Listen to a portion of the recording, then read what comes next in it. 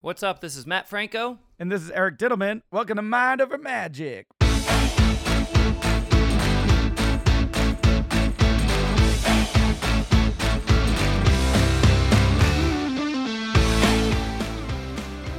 Number 66. What's up, buddy? I'm good, man. I'm a little tired. I've had a lot to talk about because I've been living life for the cast. That's what I like to hear. How are you, man? Excellent. It's been a crazy week. I had some travels back and forth. You've had a bunch too. I want to hear about your NACA showcase. Yeah. I got some. We talked about prop management last week, or prop maintenance last week. Right. So I've got a little thing on that same token of voice protection, or voice maintenance that I'd love to get into with you today. See what's going on with that, because you have the music background. You used to teach chorus. Right. And we've touched upon that in the past too when you were sick, but I'm definitely feeling it today too after I literally went from Winston-Salem for this NACA conference, for showcasing for the college buyers, for those of you who don't know. Then I had a gig in the middle of the conference. So I went to Atlanta, did a show. Right. And then I flew back to Winston-Salem the next day to finish the conference. And then I flew back to New York to go to a friend's wedding. So I am exhausted as we record this. Living life. Yeah. So tell me about the showcase. This is a big deal for anyone listening. When you're showcasing at one of these big conferences, there are just buyers everywhere. Right. And you get an opportunity to do, I think in this case it was 20 minutes. Yeah, I did the variety showcase throughout the years. When we started, every showcase was 20 minutes, and then gradually went 15 and then 10. And then we were like, variety acts need a little bit more time because in order to showcase what they do, there's usually some setup and so forth. So they kind of added this variety category back in and added 20 minutes. So that I got that slot. And it was also interesting going back to the conferences just because this is the first one back, live since the pandemic. So And it was smaller, yeah? Much smaller, exactly. And they're kind of went away with the regions. They were kind of divided them up by different parts of the country at this point. But now they're just holding them in different cities and other people that happen to be around. So it's sort of regional, but not necessarily bound by the regions now. So if I'm in Minnesota at a school in Minnesota, I can fly in to go to the one in Florida. Yeah. Wow, so much has changed. Yeah. Something like that. So, I was the first day, so sound check was in the afternoon, so I got there a day early, so that always extends the travel even more. And then there was a lot of different changes as well. There was a catwalk. So normally it's just the stage, and then there's a little thrust that's right immediately next to the stage. And a lot of the acts that comedians or singer-songwriters or even mentalists and some magicians perform on that little thrust because that's all they need, and the back curtain is more reserved for the bands and stuff so that people could set up behind you. We walk into the room, and it's not just a little thrust. It is a large jutting, literally a catwalk. Walk down in the middle of the room. And they also did change the seating, so it's not just standard rows. It was arced, so there was even seats behind me, almost 45-degree angles behind, which, for my act doesn't matter. But I was thinking of any other magicians we're showcasing, you got to let them know if you make those changes. Well, normally there was a stage plot that was submitted ahead of time. If I remember correctly, you would kind of submit your stage plot and they would give you a little bit of a layout. Yeah, I think so. How it works? And I think just what they got in there, saw the space and decided to go rogue. And okay. Oh, so this was just the people setting it up. Yeah, perhaps. Wow. I don't know. I mean, I was definitely every act that I saw that walked in there was a little whoa, what's happening? So did you utilize the catwalk in your performance? Well, I performed at the end of it, so it was at that thrust because that's kind of where I had to be. But I was more worried about time because it was used to be the moment you hit your music, they start the clock. And I was like, can you give me a little leeway? Because I'm going to take it. It's going to take me 20 seconds to get to that spot in the middle of the audience now.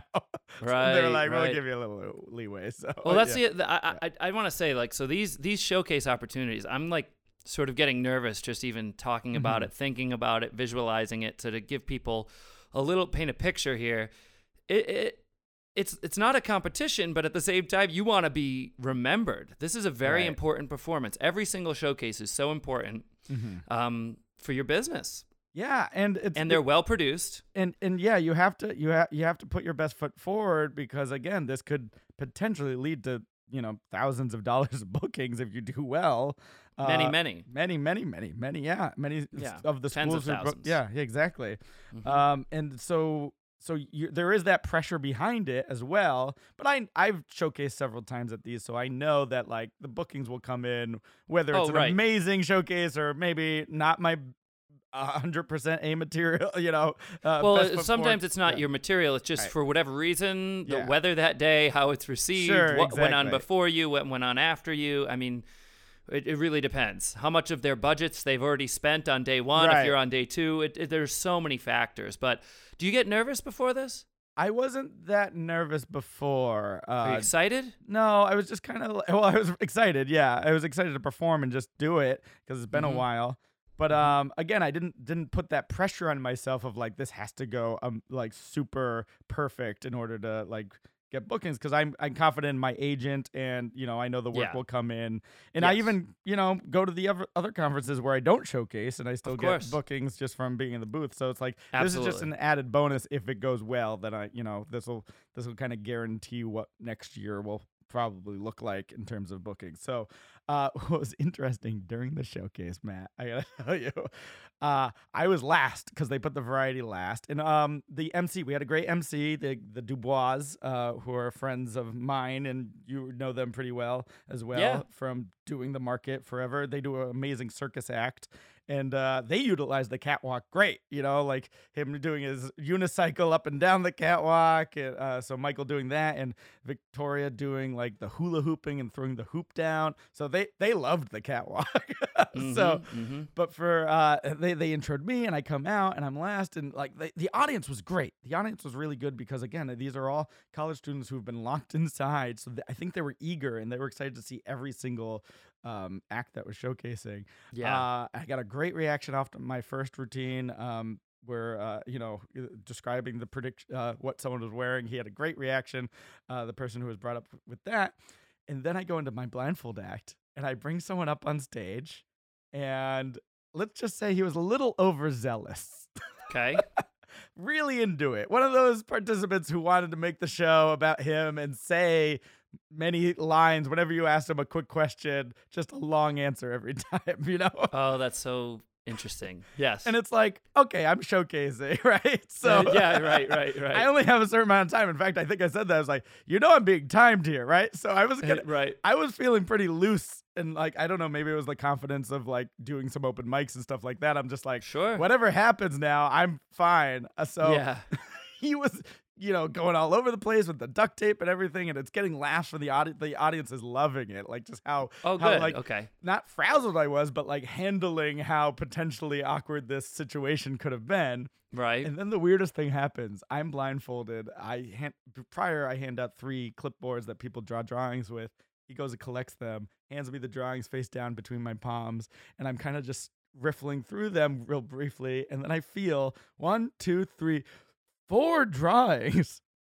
I handed out 3 clipboards and ended up with 4 drawings back Oh, wow. Okay.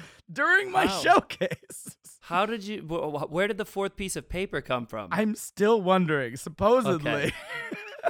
I guess just someone had a sheet of paper on them, Okay. and with Okay. their own pen decided to draw something as well. And as he was collecting the 3 clipboards, they held it up, and he grabbed the 4th one as well. Oh, I feel like this could have an incredible turnout, though.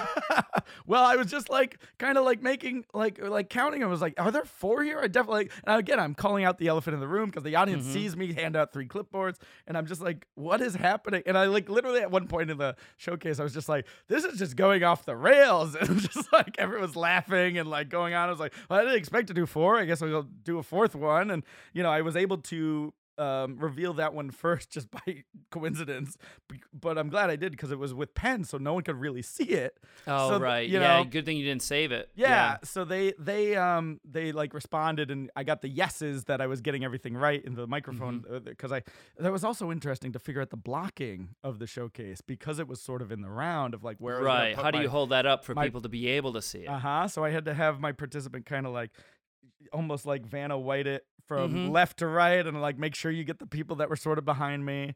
And then I set up a microphone. I had to change gears of how I normally block it. There was an aisle down the middle, and I just set up a microphone almost Comic-Con style to have my participants line up and then respond into that microphone on a stand, right? So anyway, the person who added their own drawing was first, and I was still getting the yeses there and so forth. And so, like, even though they couldn't see what the drawing is because of the lighting and it was pen, I was still getting the confirmations that I was correct. So I was happy that happened. Awesome. And then the other three went, but it extended that bit longer than I expected. Right. So then I had like only just a few minutes, and I just like did an abridged version of the Instagram effect I've been doing on this tour. But Okay. I'm glad I did it, because then, you know, people freaked out. I brought up a girl named Chesapeake, and she happened to be thinking of the word bay. So I mean, it was Wow. kind of related, but I kind Right. of wish that jump was a little bit further to be a little bit Right. more impressive. But I think Right, they were right. still impressed that, you know, she was like freaking out, and then everyone else was like, you know, got some follows on the Instagram, which helped, you know, so people Yeah, stay, of course. You stay in connected. touch. Yeah. Mm-hmm. So the showcase went well, and everyone came up to me after, and they were like, "Oh, you handle like a pro," and like that, it was good that I could show off the improv skills, you know, flex those Right. muscles, and yeah. So yeah, we'll see what comes from it.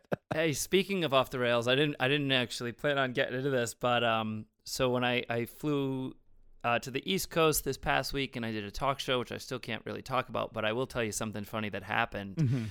Speaking of off the rails, I did sort of a borrowed item vanish type thing Okay. Yeah. to the host of said show, Sure. and there was some sort of miscommunication. Now, the host wasn't present for the blocking rehearsal. Right. They could have been, but it's better that they be surprised and see the magic for the first time on camera, Absolutely. Right. which is what we did. So there was a miscommunication, I'm assuming, between the producer and the host's ear, what have you. So the item vanishes or what have you. And the host went to break before it came back. Really?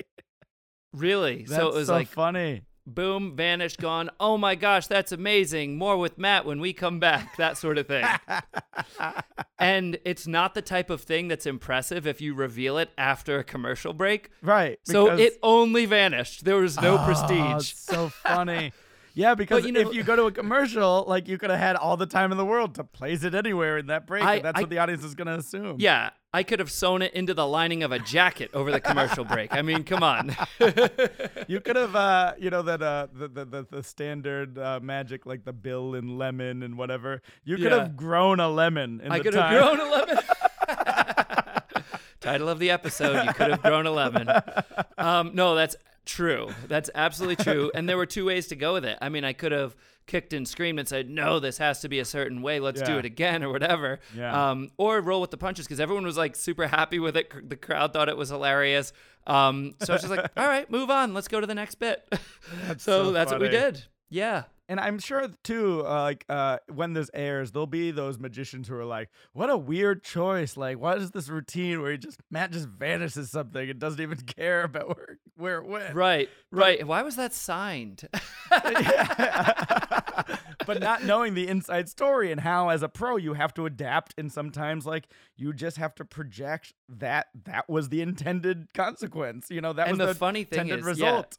And the funny thing is, I think you're right. I think it will only be magicians at home that go, that was a little weird. I think to everyone else, it was just a fun bit. Yeah, nice. Yeah, that's I think awesome. so. I really That's do. great. I really do. So anyway, I tried not to get too worked up about that. Right. It's almost that analogy too of like when a juggler drops a ball towards the end of their set, like that's the end, you know, that's the end of the Right. show. They just let them all go. and right. they just, right. you know, it's the intention behind it. And maybe when you don't mean for things to happen, it can actually, as long as you're confident and projecting that confidence out towards the audience, they're never going to know the difference because they don't know what's supposed to happen. Right. Right. Right. So So- it was funny. I took it, had to take it all in stride. There's really no choice there other than kicking and screaming, which I really don't think would have been the right move. Right. Exactly. So yeah. And in the showcase too, like people were complimenting on how off the rails it was going and how I was able to like manage this audience member. But the fun part is they were also saying things that were intentionally in the show that seem improvised. So the fact that they couldn't tell the difference of the things that I do every time I do that show and the things that were really off the rails, I was like, all right, so now we know that that those quote improv moments that seem random that are normally there are actually projecting what they're supposed to be. So that was a nice little tip for me as I showcase as well. I had a really funny, circumstance last night. We've talked about this before, and usually my answer is like, oh, that never happens to me. I'm not confrontational. But like I had a guy on stage. I had 4 people on stage, which I believe it was 2 couples. And I'm working with the first couple, and the reactions are just wonderful. And it's a newer thing that I'm doing, and it goes over really well. Then I go over to the next guy, and I turn over a card. And this guy apparently has heard of a double lift before, which I wasn't doing. Sure. But he has heard of a double lift because he goes, that's 2 cards. Yeah. And I go, would you like to feel it? And I hand it to him, and he's like, well, it was before. I was like, all right. So like, all right, now I know what I'm working with this dude. So like, I quickly put him in his place and just kind of like make things happen that he's not expecting, and quickly move on to the next person, which is his significant other. Never in a million years do you imagine they're both going to skeptical. Have similar personalities. That never happens. Yeah. Sure enough, so she like touches a card, and then when I turn it over to show it to her, the one that she selected, she goes, I said, do you like this one? And she goes, I'm sure that's not the one that I picked, but yeah, it's fine. Wow. Right? Which is just such a weird thing. I'm like, okay, I just want to show it to the camera. Now that everyone knows what it is, give you a very clear opportunity to change your mind because you seem skeptical. Do you want this one, or do you want to change? Look at my face. I do not care. Right? But like just such a, and I've grown such sympathy for people that react this way because I know they do it from a place of just really feeling discomfort on stage. Like even if they're raising their hand, jumping up and down to be picked, once people get on stage, it's not a place of comfort for them. Right. So I understand that they're going to do things or say things that may or may not come off as likable to the audience. And it's my job to try to make them feel and look good. Right.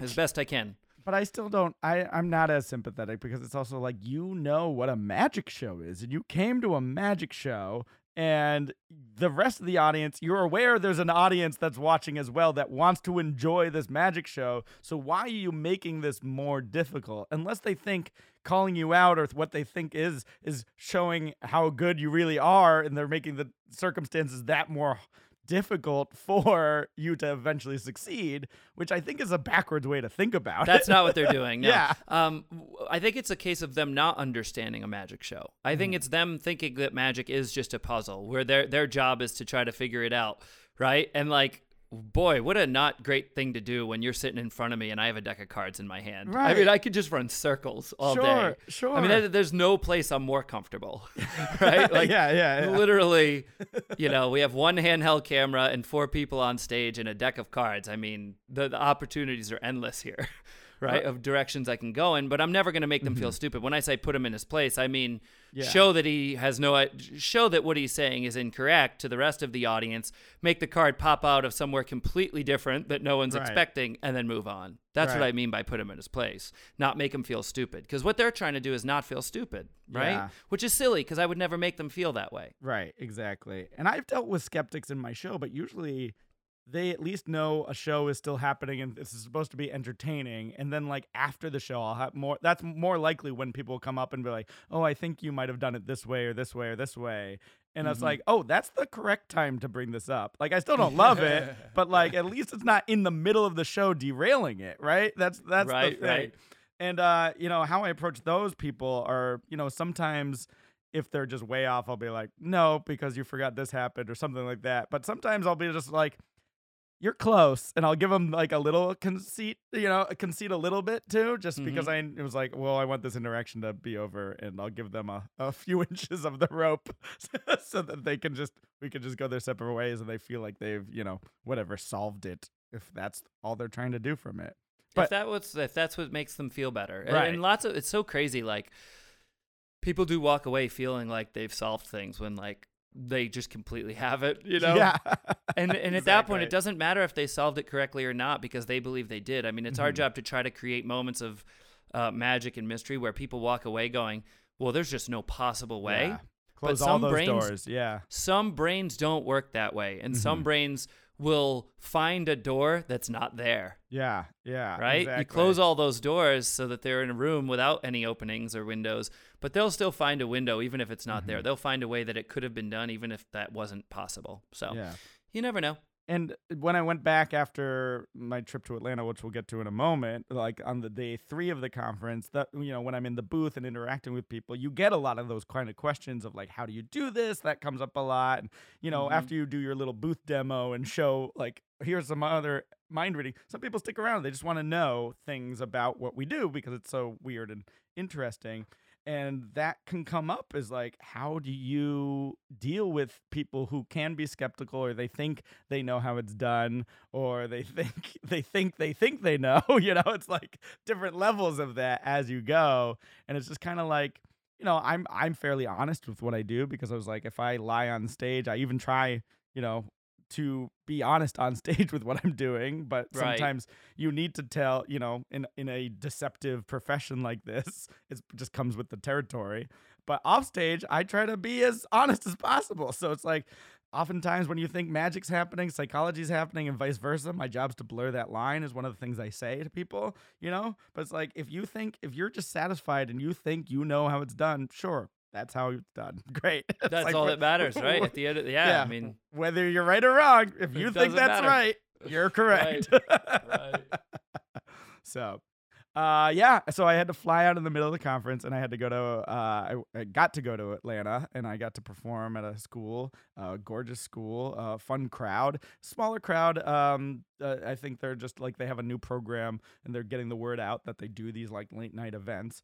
But they were all super excited and super fun to be there. But while I was in town, I saw another performer friend of mine happened to be performing at another school in Atlanta. And I was just like, hey, you want to meet up? And he's like, yeah, I would love to, but I'm going to a magic convention that's also happening right now. What was the convention? I didn't even know it was happening, but it's the Atlanta Harvest of Magic.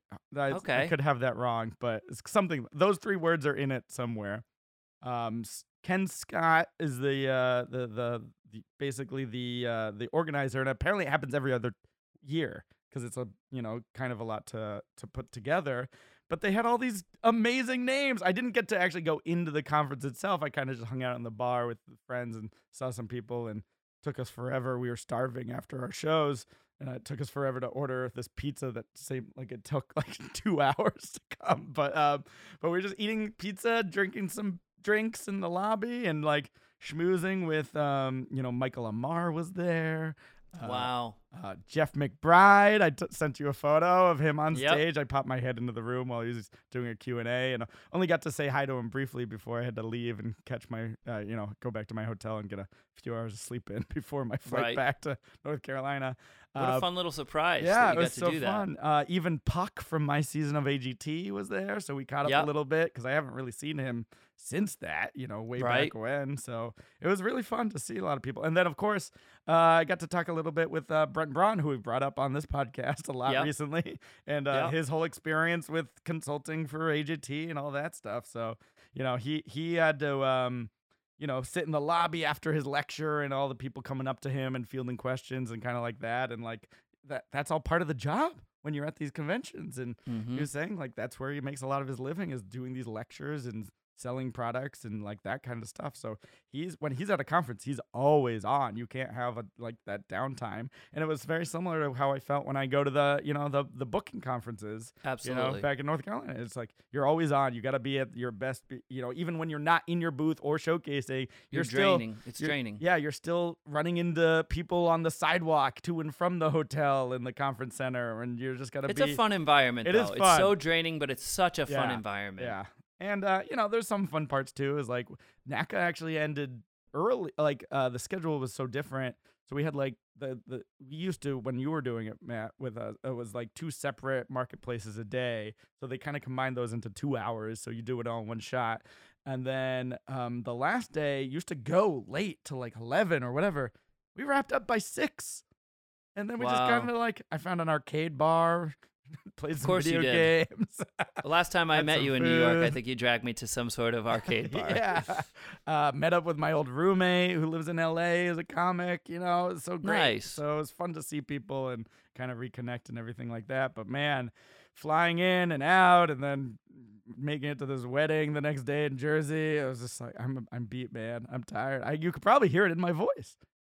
There you go. Which is a Look at good segue into what we're going to talk about in a bit. But what do we say we break it up and do a little diddle me this, diddle me that? Will Eric end up stumping Matt? Riddles! Okay, Matt, let's do some riddles now. I'll see how you do on this one. I added a line to this in case you need it, but I don't know. It's not in the original riddle, so we'll see if it might be a hint. So, alone I am 24th, with a friend I am 20, another friend and I am unclean. What am I? All right, let's back that up one more time. Yeah. Alone I am 24th, with a friend I am 20, another friend and I am unclean. Unclean. Yes. And is this with the line added or not added? I haven't added the line. Alone I am 24th, with a friend I'm 26th. No. Alone I am 24th, with a friend I am 20, another friend I am unclean. What am Another I? friend I am unclean. Yes. Alone I am 24th. Nothing comes to mind other than like months of the year, leap year, but that doesn't match. 24th. 24 is not having any significance in my head right now. Add a friend and I am 20. I can't imagine how that you add a friend and you minus 4. That's not making any sense. And then unclean. So if you add another friend, then you're unclean. Add another friend and I'm unclean. So I'm thinking like math, chalkboard, the chalkboard is unclean the more you add, but that's not it. Do you want the line I added? Maybe that'll be good a hint. Okay. I do, yes. So I'll do the whole riddle one more time, but with my added line. Alone I am 24th, with a friend I am 20, another friend I am unclean. Control or command me, I will cut you. Oh. All right, now we're looking at a keyboard. Computer keyboard, which I have in front of me. Alone I am 24th. Add a friend, then I'm 20. And then add another, I am unclean. And then the last line was control or command me and I will cut you. Yeah, I just like that phrase. It's like, it fits. It sounds like a real sentence. Control or command me, I will cut you. I mean, 1, 2, 3, 4, 5, 6, 7, 8. No, 9, you don't have 10. to count the keys on your keyboard. Is it one of the letters on the keyboard? Perhaps. So why wouldn't I have to count? You don't have to count them on the keyboard. But where else do you find letters, Matt? Oh, in the alphabet? Uh-huh. Oh. So ZYX. Letter X. So it's 24th in the alphabet. 2 X's next to each other. You're it's talking 20 Roman numerals. Roman numerals. Hard, yeah. Another friend, XXX. Unclean. Yeah. Dirty. Oh, wow. And then my line I added is control or command me, depending on if you're a PC or a Mac. You added a great line. Control command, control X is a cut. Yeah. You're getting really good at this. No, that's a great addition to the riddle, actually. It makes it almost complete. Yeah. All right, let's switch over to trivia. Matt picks up the question, then he stares at it. Eric's at the ready, time to use his wit. Pressure. Trivia, pressure. Trivia time. What is the only mammal born with horns?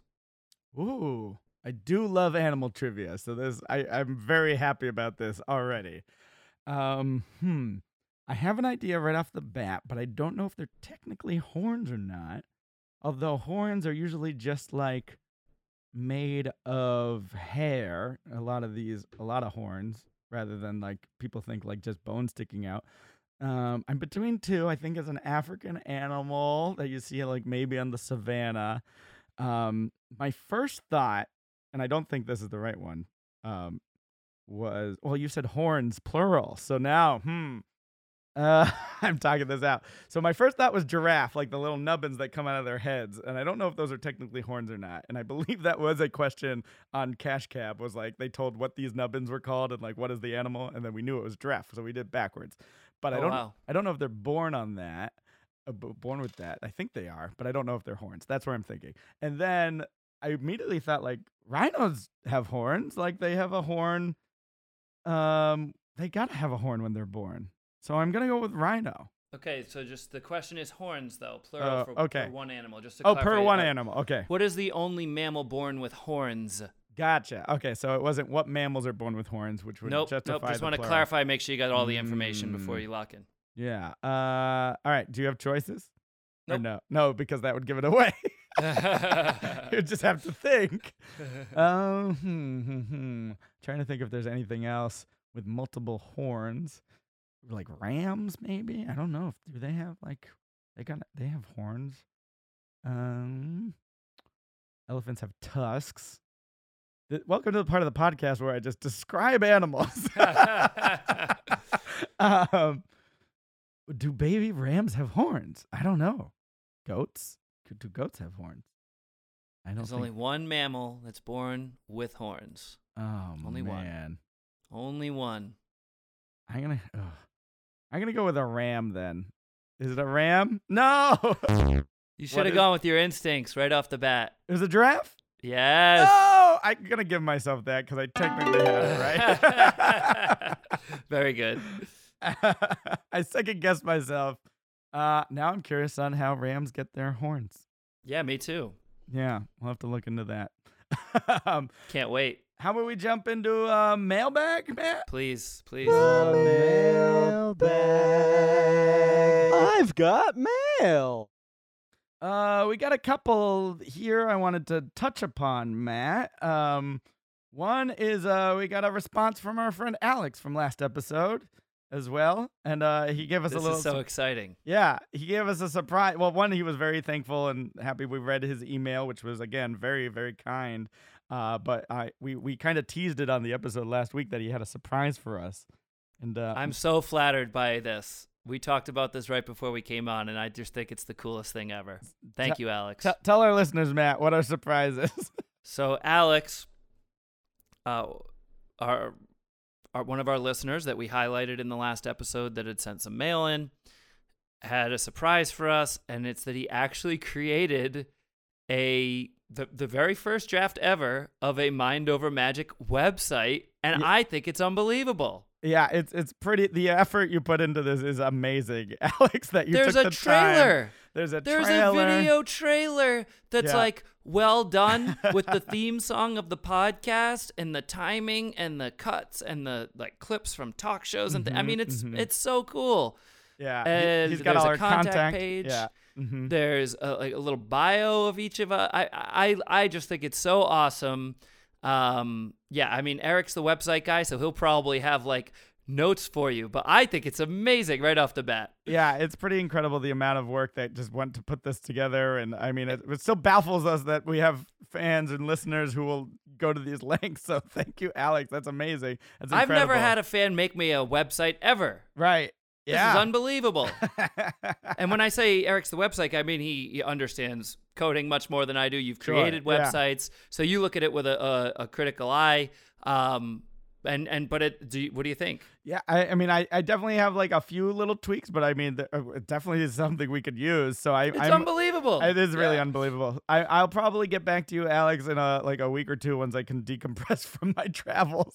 Yes, but eventually we'll make a few tweaks and we'll target the Mind Over Magic website to this site probably and just have that up and going so people can we tell people how to find it? Contact it'll be our website, so once we make the tweaks we'll do that. So this will be a tease and we'll announce when it's live through our domain.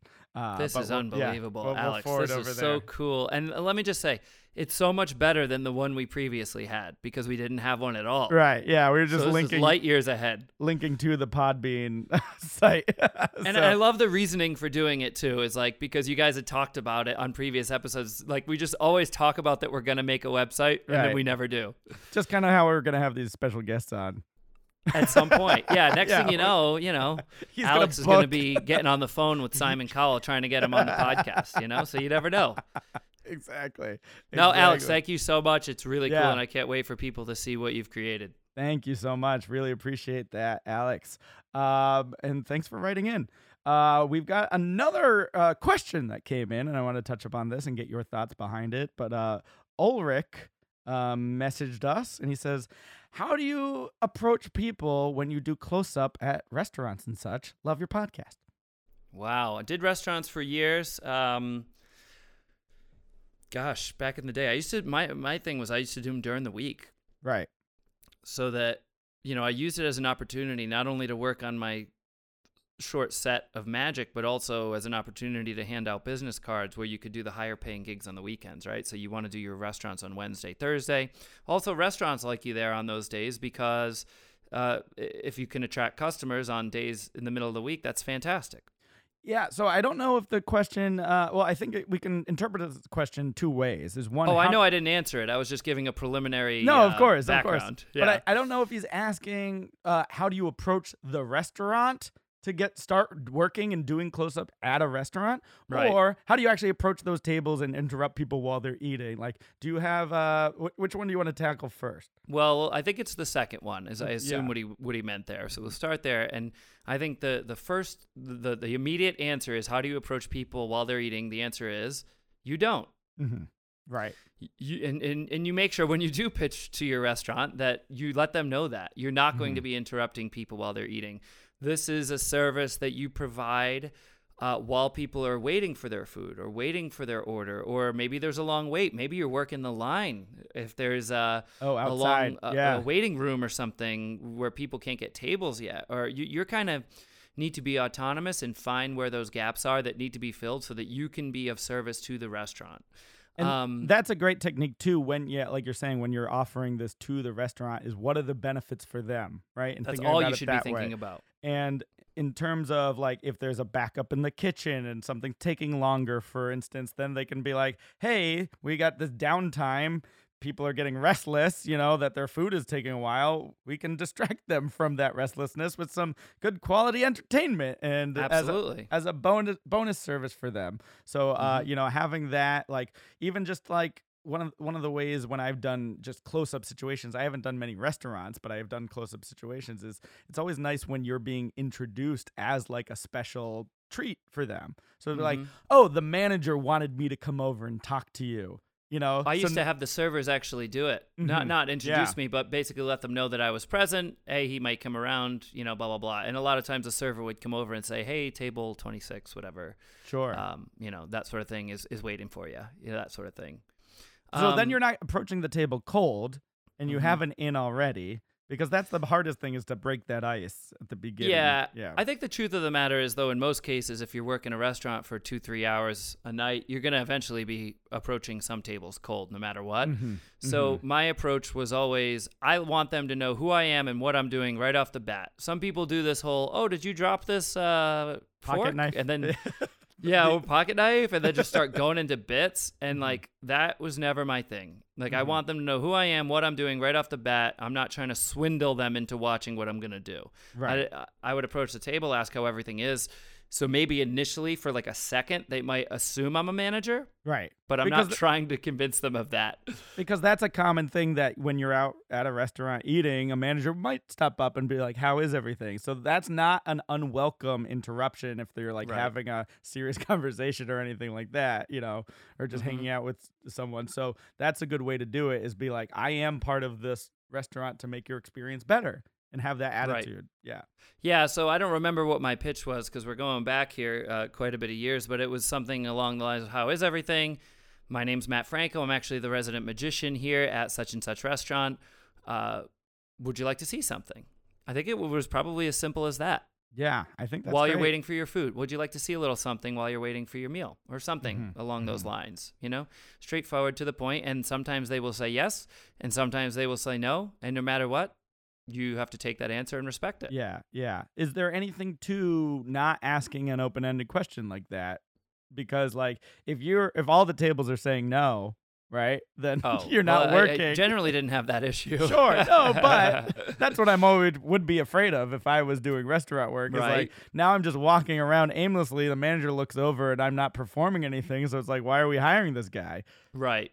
No, it's your job to make them definitely enticed to see Right. it, for sure. So my advice was gonna be, practice just in any situation. I don't know how old necessarily you are, Ulrich. So it's not maybe like you don't maybe go to cocktail parties or anything like that. But any like social situation where there's small groups of people and you don't know people, like work on those social skills first of like how to enter those conversations naturally. I think in a way that's not like I'm forcing myself into this conversation in a way that's not, respectable or whatnot. So just develop those social skills at the same time so that when you do add the magic in for when you approach tables, it's not like, oh, this seems like a nice person. I want to get to know them as well. And it's all kind of attitude and personality along with that opening pitch that you were saying, Matt. Yeah. Yeah, no, that's a great tip. And I think the toughest one, the icebreaker, is that first 1 or 2 tables, depending on how large the restaurant is. But once you get a big party,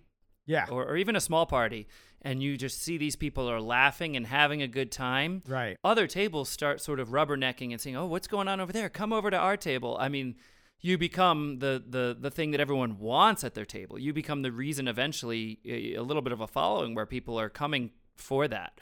So like getting those first couple, even every time you go in, that first table sometimes is the toughest one to engage with. But once people see them laughing and having a good time, it becomes easier. Same thing at a cocktail hour or a private event. You work one group at one corner of the room and then another group diagonally across from that at the other corner. And eventually you work all 4 corners and the whole room is just buzzing with excitement if you do it right. Yeah, I was going to say the exact same kind of tip of like, even if you have something flashy or like something big, I know some places allow like, a bit of flash paper, a little burst of flame, causes everyone's attention and they're curious, like what is happening over there? So then again, you don't have to approach these tables cold because they're already kind of intrigued of like, why is that group having so much fun? Why are they, why are they oohing and eyeing? It's like, oh, I want to be part of that. And then you be like, oh, you can introduce yourself. I saw you noticing. I'll show you a special performance for you as well. Right. So then you can get in there and it's also just figuring out the timing of how the restaurant works is so that you're coordinating with the wait staff and you're trying to get there prior to a meal or at the end of a meal while they're waiting for the check, so Right. that you know where the natural downtimes of the eating ritual occurs when you go to a restaurant. So And it's a perfect tie-in. We talked about getting cut off to go to a commercial break in a talk show. yeah. Think about the amount of experience I've had with that when I'm in the middle of a routine and the food shows up. That's it. That takes priority. They're at a restaurant. They're Yeah, not at a magic show. you're They're done. there to eat. Yeah. So So as soon as that tray comes out, your routine's over. yeah, forget it. exactly. Figure out how to get out right in that spot. Boom, done. Yeah, How? you can't be like, wait for your food to cool a little bit just so I can show you 3 more phases of my linking rings. No. Like, yeah. Nope. So choose your material carefully and make sure you have ins and outs at every single moment. Yeah, stopping points. I don't know if it's easier or harder now, because now Go COVID ahead. times. Yeah, I was just going to say. not even COVID, actually. I was going to, that too. But I mean, the other thing that's changed dramatically since 10 years ago, before it was always showing up to a table and having to sort of interrupt a conversation. Right. And sometimes people don't want to see what you're going to perform because they're having an important conversation, and that's okay too, or because they're having a business meeting, or because they don't feel like it, or whatever. But now I have to imagine you're interrupting 2 people who are both looking at devices. That's true. Yeah. Well, I feel like, I think that might be easier because they're not necessarily talking to each other. So they're just like, hey, can I, that could be your line. Can I interrupt your Instagram scroll for a little bit? Yes. Or whatever it is. Right. But like, if you see people who are like in tears breaking up, maybe it's not the best time to go show them your hippity hop rabbits, So just being aware of the situation before you approach is just to get an idea of what you're getting into. Right. It is. I'd love to talk to some current restaurant workers and see if that's a thing now, where they might even walk up to a table of 5 where everybody's on a phone. Yeah. which is sad to me. And in New York too, I mean, like I'm saying, like we've got all these outdoor dining areas now, and with the pandemic, I'm sure it's like a whole nother idea, and getting people comfortable with, someone who, is handing you props and everything like that. So I think there's all these other extra, obstacles to think about. But your goal, whenever it comes to any obstacles, is to how do I find a solution that alleviates that fear or that hesitation from people so that they can be gung-ho and be like, yeah, we are interested in you and what you have to offer. And, you found a solution that makes me comfortable. Sure, I'll see a trick. And also gauge them as they're watching the first trick to see if they want to continue seeing magic. Because maybe they were just being polite and were like, yeah, I'll see one. And then read your audience, please. Read that audience, because nothing's worse than overstaying your welcome. So, I think those are my tips. And did you want to talk about like trying to pitch the restaurant at all? Yeah, we touched upon it for sure. Of definitely saying the benefits, like you were saying, going on an off night when the restaurant might be a little slower. Saying you're a problem solver, you're gonna solve those downtimes between where there's kitchen mishaps or there's a long wait at the line. So just saying, you're the marketing guy, Matt. Get a meeting with the decision maker, whether it's the owner or manager, what have you. And that can be as informal as walking in and asking to speak with them. And you may have to follow up, of course. Offer a free night. Offer a free night. Show what you do. Yeah, and don't be afraid to, prove the benefits that you're offering. Yeah, first, and then they'll see, oh, this is great. And then also, as you're thinking about that, if you get a good restaurant gig, I know so many of my friends who then turn those leads from the restaurant into other shows. Yeah, so I think that's one of the benefits for the performer. For the performer, for sure, is just to meet people, and now they are accustomed to what you do, and you'll often get like, hey, do you do birthday parties, or can you do my, company party in the fall, or whatever?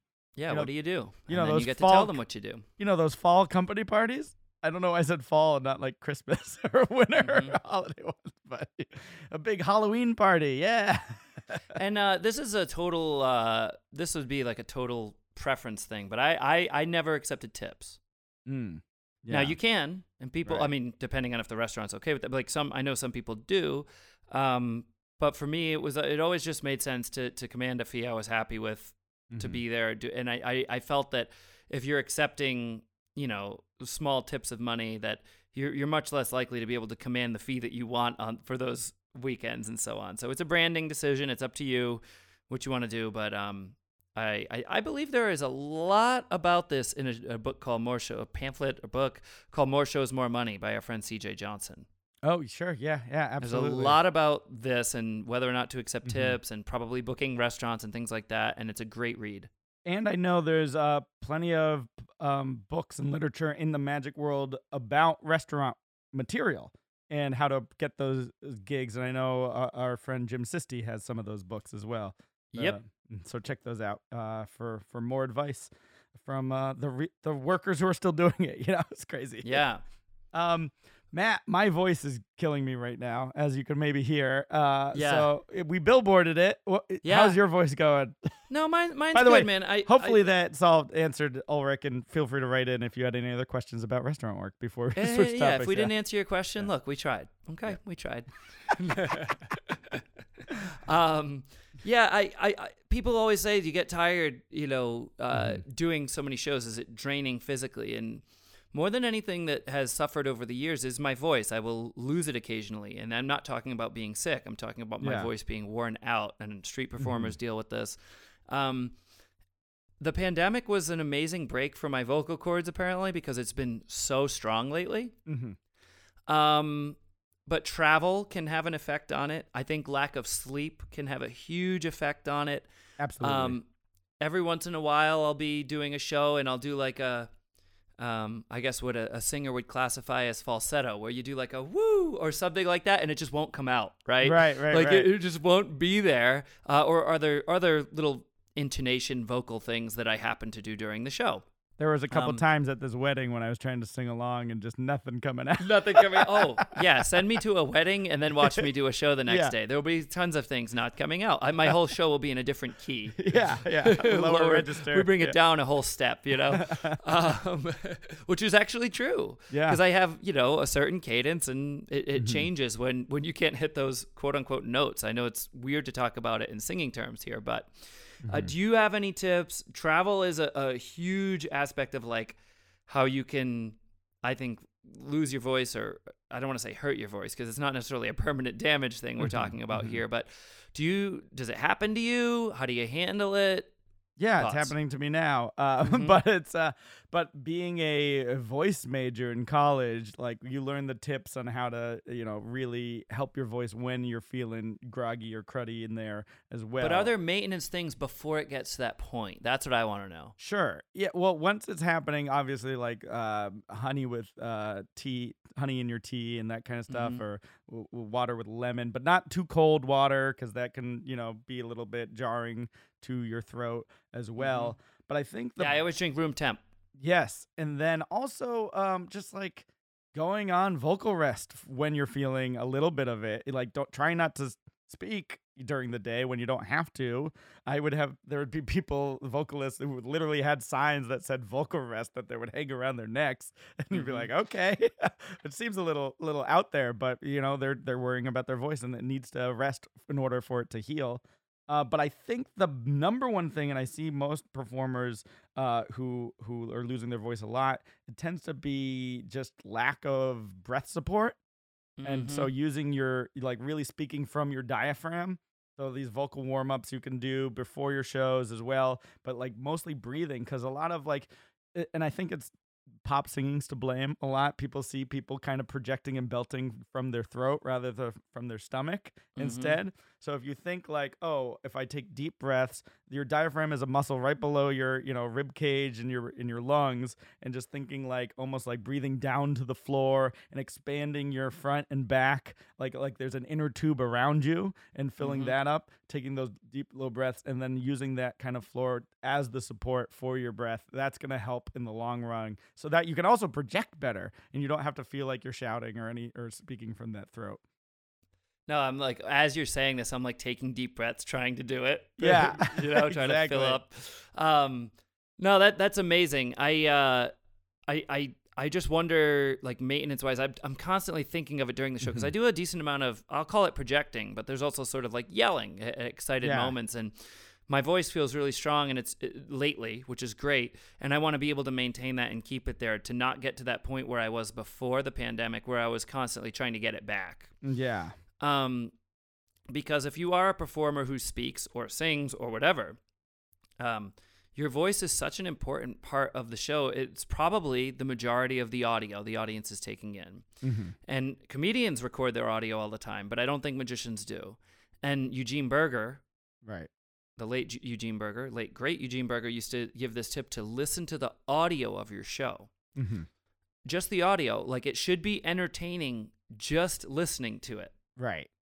And it's such an important part that is overlooked, and just having a voice that's either, depending on what you want, maybe you want it to be pleasing to listen to, maybe you want it to be scary or unsettling or fun or whimsical, but whatever it is, that you should put some thought into what you want it to be and listen to it. Yeah. And then it's part of that was him talking about scripting too, so that you're avoiding all the downside. But there's definitely a element of the audio quality, because like if you watch YouTube videos or any video, audio is so important. Like, you can save a bad video that has bad visual quality as long as it has good audio. But often the case, it's not the other way around. Like, if you have amazing image, but then, you got a really bad microphone or like anything like that, there's crackling sounds, or it's not up to the quality, then it's really, really difficult to stay engaged, because there's something evolutionary about like us hearing things. I think it even goes back to like, hunter-gathering days, when you're always so attuned to any, predators coming. So that's the first thing you hear. You hear things before you see them. So I think that's why our hearing is kind of heightened. So I think that's that you really got to think about the auditory element of your show so that people stay engaged. And dairy isn't particularly good for the voice. Is that right? No, that it just makes things all gooey and cruddy in there.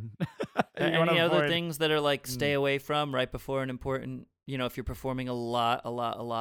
And this is true. If you're performing for 3 hours at a restaurant, you don't have to have a show in Vegas to lose your voice performing.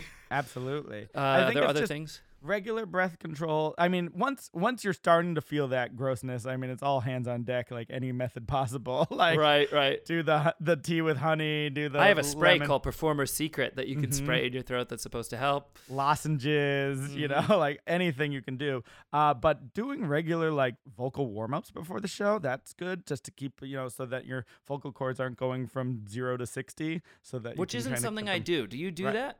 Occasionally, for some bigger shows, especially if I'm feeling it in my voice. Right. I don't. I do it occasionally. Right. Do some like lip trills or like humming. Anything to like open up. If you got a cold, it's great. Like to do nasally things to kind of open up that grossness in your sinuses. And just kind of like